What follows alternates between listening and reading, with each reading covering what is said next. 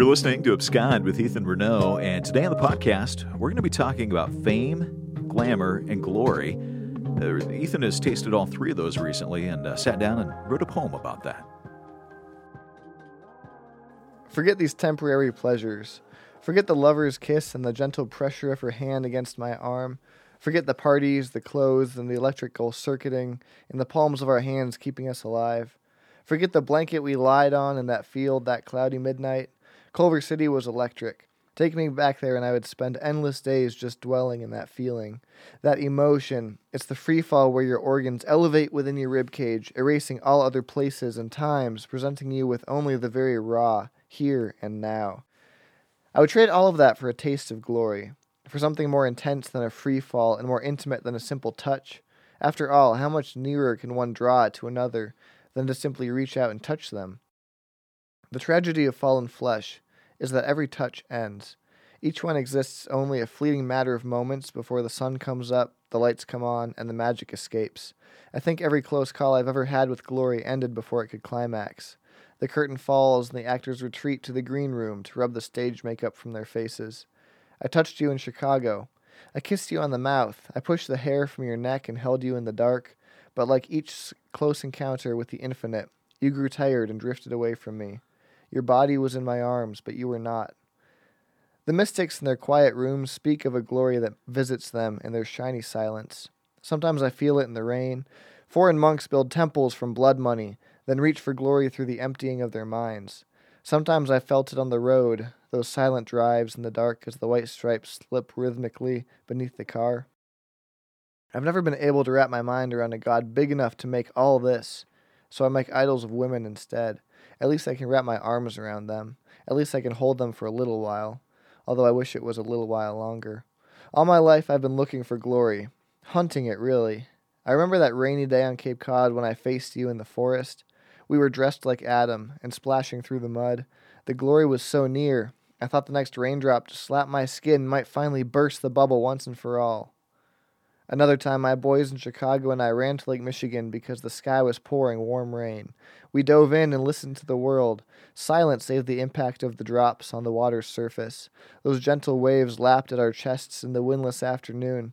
I was convinced the glory was waiting for us in the mist just a little further out on the water. But once again the clouds departed and the rain stopped. The puddles evaporated and we toweled off. We were so close. So I didn't see glory when I sat on the bare back of an elephant while we paraded through the Thai jungle. And I missed it again when I played soccer with the Nigerian kids. But I was close, the way you can taste the meal your mother is cooking just by inhaling its scent. I think that's all this world can be. Close. I think we can only catch a hint of its flavor. Glory eludes us like that phantom in the attic, always calling out our name then vanishing when we get too close. The house lights come on, the actors bow, then retreat to the green room to hang their costumes on the rack. All this tells me is that glory is somewhere, but it's always somewhere else. Somewhere we can't touch in this life, but we can sniff it out. C.S. Lewis said that we can't attain it on this world, so we were probably made for another one. This world is not all there is. It tells me I have a home I haven't seen yet, but my name is written on the door of my room. I've come close to glory several times, but have yet to hold it without it wriggling from my fingers. I've come close, and will arrive there soon. The Lord is glorious, and I draw near to him. I've chased him through the trees and sat with him in silence. I'm longing for glory, so I'm binding myself to him. He's the best chance I've got. This is Abscond with Ethan Renault, and Ethan, that's quite the poem. I think you paint such vivid pictures of, what is glory in the pursuit of that. But that really begs a couple of questions for me, and I think over the next, 15, 20 minutes, as we unpack this idea of what is glory, we're going to hopefully dissect this poem a little bit more. Mm-hmm. You're pursuing glory in this, and I think a lot of times we don't really understand what that is. We're always pursuing something, and you've said, no, what I'm pursuing here, I'm looking for is glory. How do you define that? I think the best definition that I've ever heard comes from C.S. Lewis, and he describes it as weight. His book, The Weight of Glory. He talks about it, he compares it to a rock in a river. So, for instance, if a rock has weight, then it'll sit in the river, and the river will essentially run around the rock the rock will reshape the way the river runs Yeah. because the rock has weight to it. Whereas if you throw a pebble in a river, it's going to be swept away and carried away and not going to have much impact on the river whatsoever. So essentially, whatever we see as glorious will shape the course of our lives. So, for instance, if God to us is the most glorious pursuit in our lives, he's going to shape the way that we live because we see him as something that is beautiful and magnanimous and awe-inspiring. Whereas if we're pursuing other things like fame or glamour, like we'll talk about today, Yeah. then God will be cast to the side and he will be swept away by the river of your life. And that's not to say that God is small and, but Right. the way that we live our lives essentially reflects how we see him and how much weight we give to him, and where we have weight in our lives. So for instance, so many people I know have such a high pursuit of fame that that's what shapes their lives, Yeah. essentially. Yeah. It could be money, it could be sex, it could be friends, it could be drugs, it could be whatever it is that you attribute glory to is what shapes your life. And the thing that's so fascinating about that is while none of those things, or most of those things in and of themselves, are good things. There's nothing wrong with having money and with having friends and with having influence and all of this. But if that's what we're really pursuing, we're going to come up empty. Time and Absolutely. time and time again. And for those who are not familiar with your story, this is something that you actually kind of got to live firsthand a little bit. Back about a year, well, maybe not quite a year ago, but towards the 6 months ago or so, 7 months ago, you actually got a taste of some fame, of some Yeah. glamour. You had a video go viral. All of a sudden, millions of people saw your face. Many of them knew your name. What was that experience like, and what did that? How did that impact you? Man, that whole experience totally changed the direction of my life. It took me in places that I never saw it going because I never set out to become famous. It's something that happened to me, whereas a lot of other people work really hard for years and then become Yeah. famous.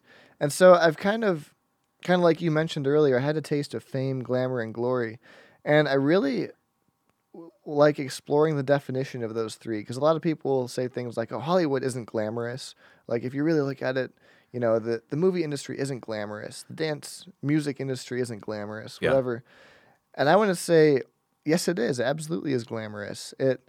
If you look at the definition of glamour, it's the attractive or exciting quality that makes certain people or things seem appealing or special. That's exactly what Hollywood is. It has this exciting, attractive appeal, and in many ways, I got sucked in by that too. It's interesting you bring that up because I think, we see both sides of that. People say, well, it's not glamorous because once you kind of peel back the veneer and you see the underside of it, there is a lot of ugly there. But it's glitzy and glamorous on the Yeah. outside, on the surface. You'd absolutely see that. After your video went viral and people began to know who you are and you began to get a taste of that fame, I know you went out to L.A., spent some time there. What was that like? Going to LA was very much feeling like a very small fish in a very big ocean, because LA is where everybody who's famous is. So if you're famous, you're in LA. So it wasn't uncommon for us to see a famous person and be like, oh, hey, there's so-and-so, there's so-and-so. Yeah. My favorite run-in, I'll just tell you real quick, was Fabio because The romance cover guy? the romance cover guy. Because for the longest time, I used to have long hair. It was like down to my mid chest, and everyone called me Fabio. And so, we were at the sushi place, and this guy walks up, and we're like, "Oh, hey, there's Fabio." And he walked closer, and I was like, "Oh crap, that is Fabio." And I was like, "Are you Fabio?" And he's like, "Yes." And I was like, "Can we take a picture with you?" And all my friends were rolling their eyes, and I was like, you guys don't understand how many times I've been called Fabio, and now I have a picture with him. But it was great. So anyway, all that to say, like, fame and glamour are exactly that. They're attractive, but on the surface. And I think that that's what glamour refers to, is the superficial surface attraction that draws someone in. The same way a human being can be glamorous without actually having integrity or good personality. You know what I mean? Yeah, I think So that's why I say Hollywood is glamorous in that the surface is appealing. But if you dig a little deeper, you find that there's not glory, which I would say is what we're really after in this case. You think built in the heart of every person is the desire to find glory? Absolutely. I think that we are made to worship. You know, you'll see this in everything. Like if you've been in church for any amount of time, you've probably heard pastors use the example of men who will go to a football game and cheer and scream their lungs out and, rejoice and hug each other. And they'll go to church and zip. You know, it's square and dry and quiet and sit down and stand up. And so you see that we are all made to worship something. And that could be anything to anyone. I've never been a big sports guy, so sports knowledge don't always work on me. But I'll go to a concert and experience something in the music. I'll go to, just constantly we have this innate desire to find things that are glorious. And we get tastes of them. And that's kind of what I touched on in the poem, finding those tastes and those hints of things that essentially point to something deeper, which I believe would be God. But we're looking for something ultimately glorious. So let me play devil's advocate with you for a minute here. There may be somebody who stumbles upon this podcast and they say, okay, so for you, God is glorious. Yeah. But for me, some of those things that you were talking about a little bit ago, man, that's glory. That's what I want. I want the big fat bank account. To me, that would be glory. Or I want that big house. I want that model. I want all these women. I want, Yeah. And if for me, that's where I find glory. Is there an innate problem, an errant problem with putting your hope in that? I mean, because for some people, if they get that and they say, "Hey, I'm finally getting what I wanted," Mm-hmm. Is there a problem with that? Yeah. Yeah. I wrote this article a little while back about the hollow experience of going viral. And in it, I talked about how suddenly millions of people knew my name, across the world. It wasn't just an American thing. Like, I got love letters from China, Philippines, everywhere. Every country was like, hey, your article just appeared. People were sending me links from all over the world. And so having these millions of people know my name, you would think, oh, he must feel great about himself. He must, But no, like, all it does is make you want more. And so I got this taste of fame, and I say taste very lightly because I'm not famous by any means. I found that out in LA. But what it does is make you want more, and the second that the fame starts to wane, the second it starts to go away or be reduced in some way, I almost felt the urge to, like, do something crazy just to get noticed, just to get back on the news, just to get more exposure and draw people back to me. So I can, like, actually understand people who, like those superstars that will like shave their heads or, get drunk and drive really fast and just to make headlines. Like you can start to understand that. And it's really something that you don't get until it's happened to you. Like, to be honest, a lot of my friends are like, oh, Ethan, why do you keep doing this or that? And I'm like, I'm not trying to. It's just something that no one can relate to. That experience. A couple of podcasts ago, I think it was maybe even our very first podcast, you had said something to the effect of, when I began to taste this, I actually, my self-image, as the fame began to wane, so did my self-image. I was happy before I went viral. Yeah. But after going viral, I didn't find my happiness in the same place, and I didn't have the same self-image that I did before. Yeah. And I have been waiting to come back to that. Yeah. Why do you think that is? I mean, what did the little taste of fame do, as you said, to mess with your head? Yeah. It gets you, I would almost compare it to a drug.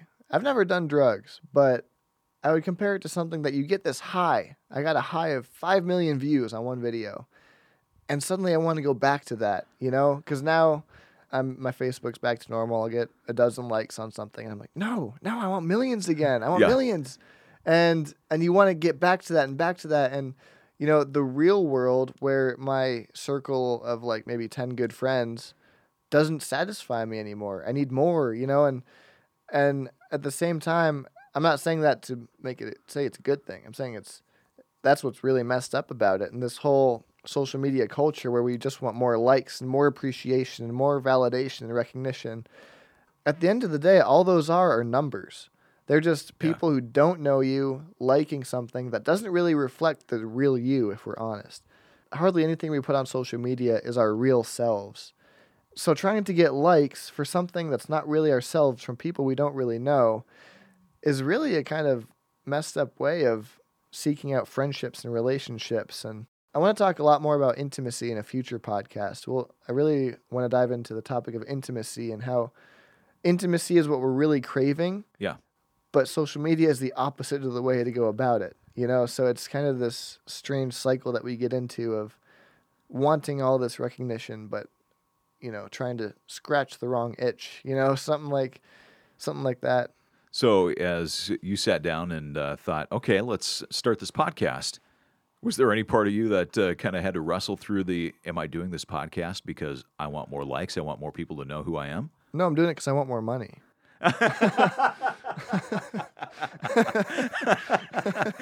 You got to eat, right? All right. Well, and there is the unvarnished truth right there.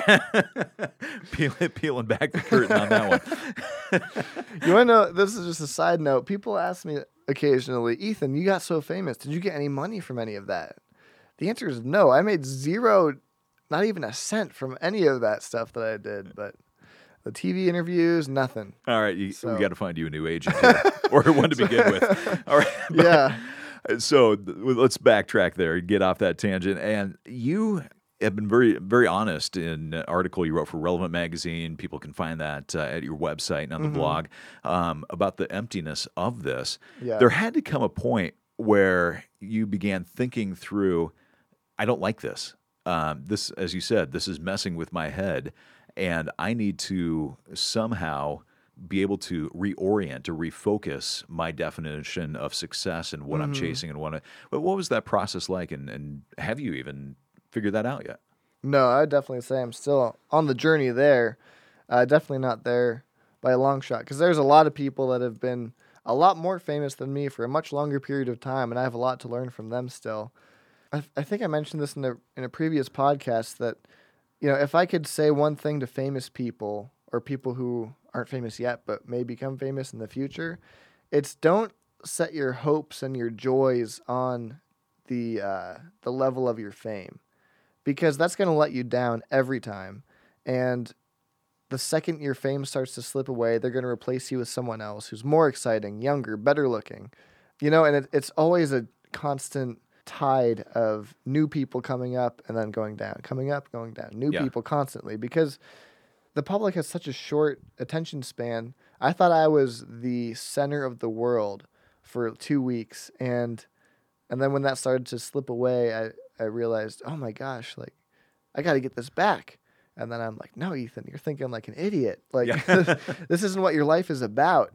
Your life is like right now you're pursuing something that's hollow and foundationless, and you need to set your hopes on something bigger, something essentially glorious, something that has weight and real, strength and firmness, something that really matters. And another C.S. Lewis book I recently read was The Great Divorce. Have you read that? I've not. Oh, no, I've heard gosh. It's a fantastic book, though. Yeah, The Great Divorce is possibly my new favorite book of all time because it's so short. It's like 100 pages, but it rocks my world because the way he portrays the people in heaven and in hell is people in heaven are people who basically said, nothing in this world is really going to satisfy me. I'm just going to give up my striving and just hold on to something that's real. Basically, I'm going to surrender what I want and give it to the Lord. Whereas all the people in hell are people who just constantly said, like, no, I'm right. Like, I can't forgive them. They did this to me. They were just like looking for pleasure in certain places. Sure.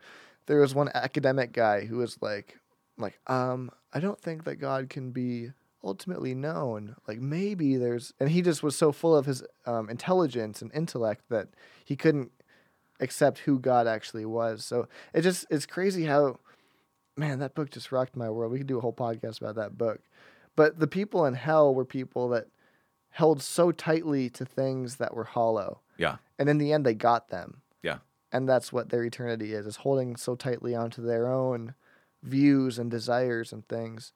Whereas the people in heaven had things that really mattered. They were solid people. Sure. It's just this beautiful book by Lewis. And it actually makes me think a little bit of something the Apostle Paul said in the Bible, where he said, to live is Christ and to die is gain. Mm-hmm. Because if you set your affection, if you define glory as anything other than God or than the person of Jesus, then when you die, that is gone forever. Yeah. It's if it was golf, if it was sex, if it was money, if it was your family, if it was good things, it's still gone. Yeah. The only thing that you'll actually be able to get more of in eternity is Christ. And Yeah. so if that's where your affection is set, if that's how you've defined glory, you're actually going to gain Sure. in eternity. So I, as you were talking about that, I'm just kind of reminded of that.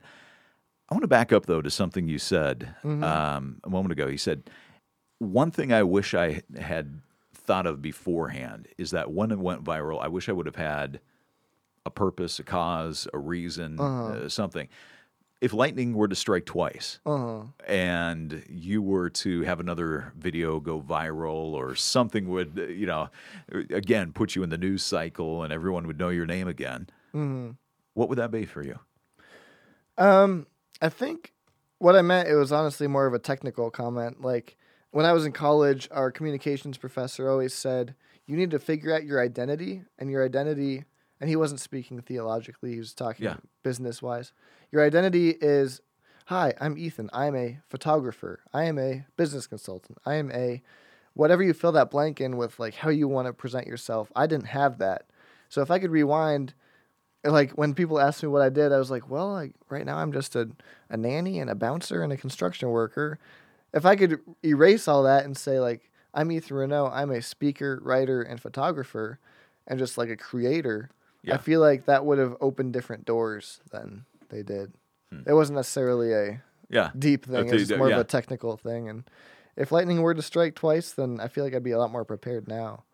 Well, we're talking with Ethan Renault, and maybe you have some feedback. You've got questions about this whole thing. You can always get a hold of us through the website. It's ethanrenault.com. Click on the contact button. I don't want to spoil a future podcast, but I do want to follow up just briefly on something you said a few moments ago. You said so often people are chasing fame, they're chasing glamour, when ultimately what they probably are really looking for is intimacy. What do you mean by intimacy, and why do you think that's ultimately what we're looking for?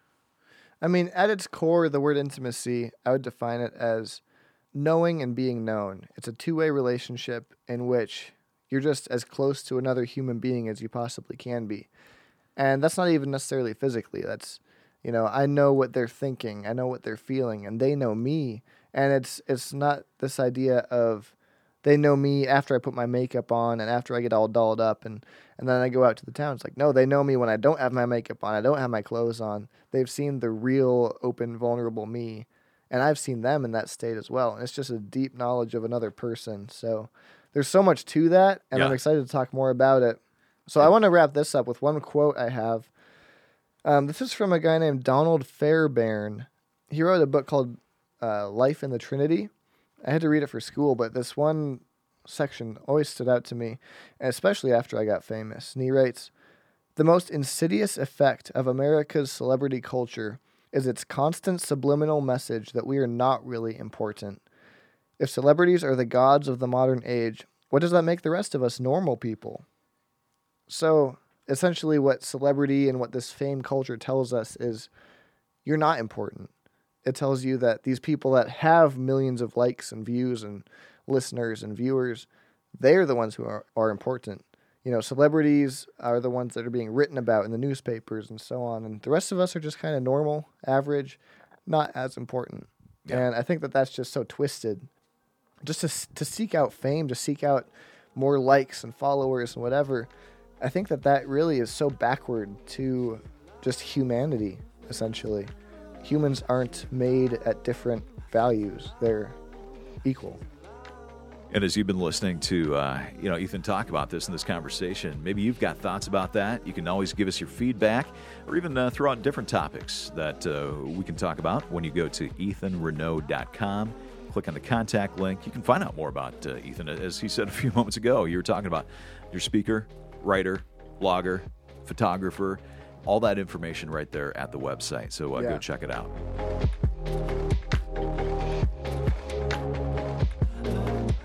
Abscond with Ethan Renault is co-hosted by Steve Hiller and produced by Mark Bretta. Music by Nick Lang. Get all the info you need at ethanrenault.com.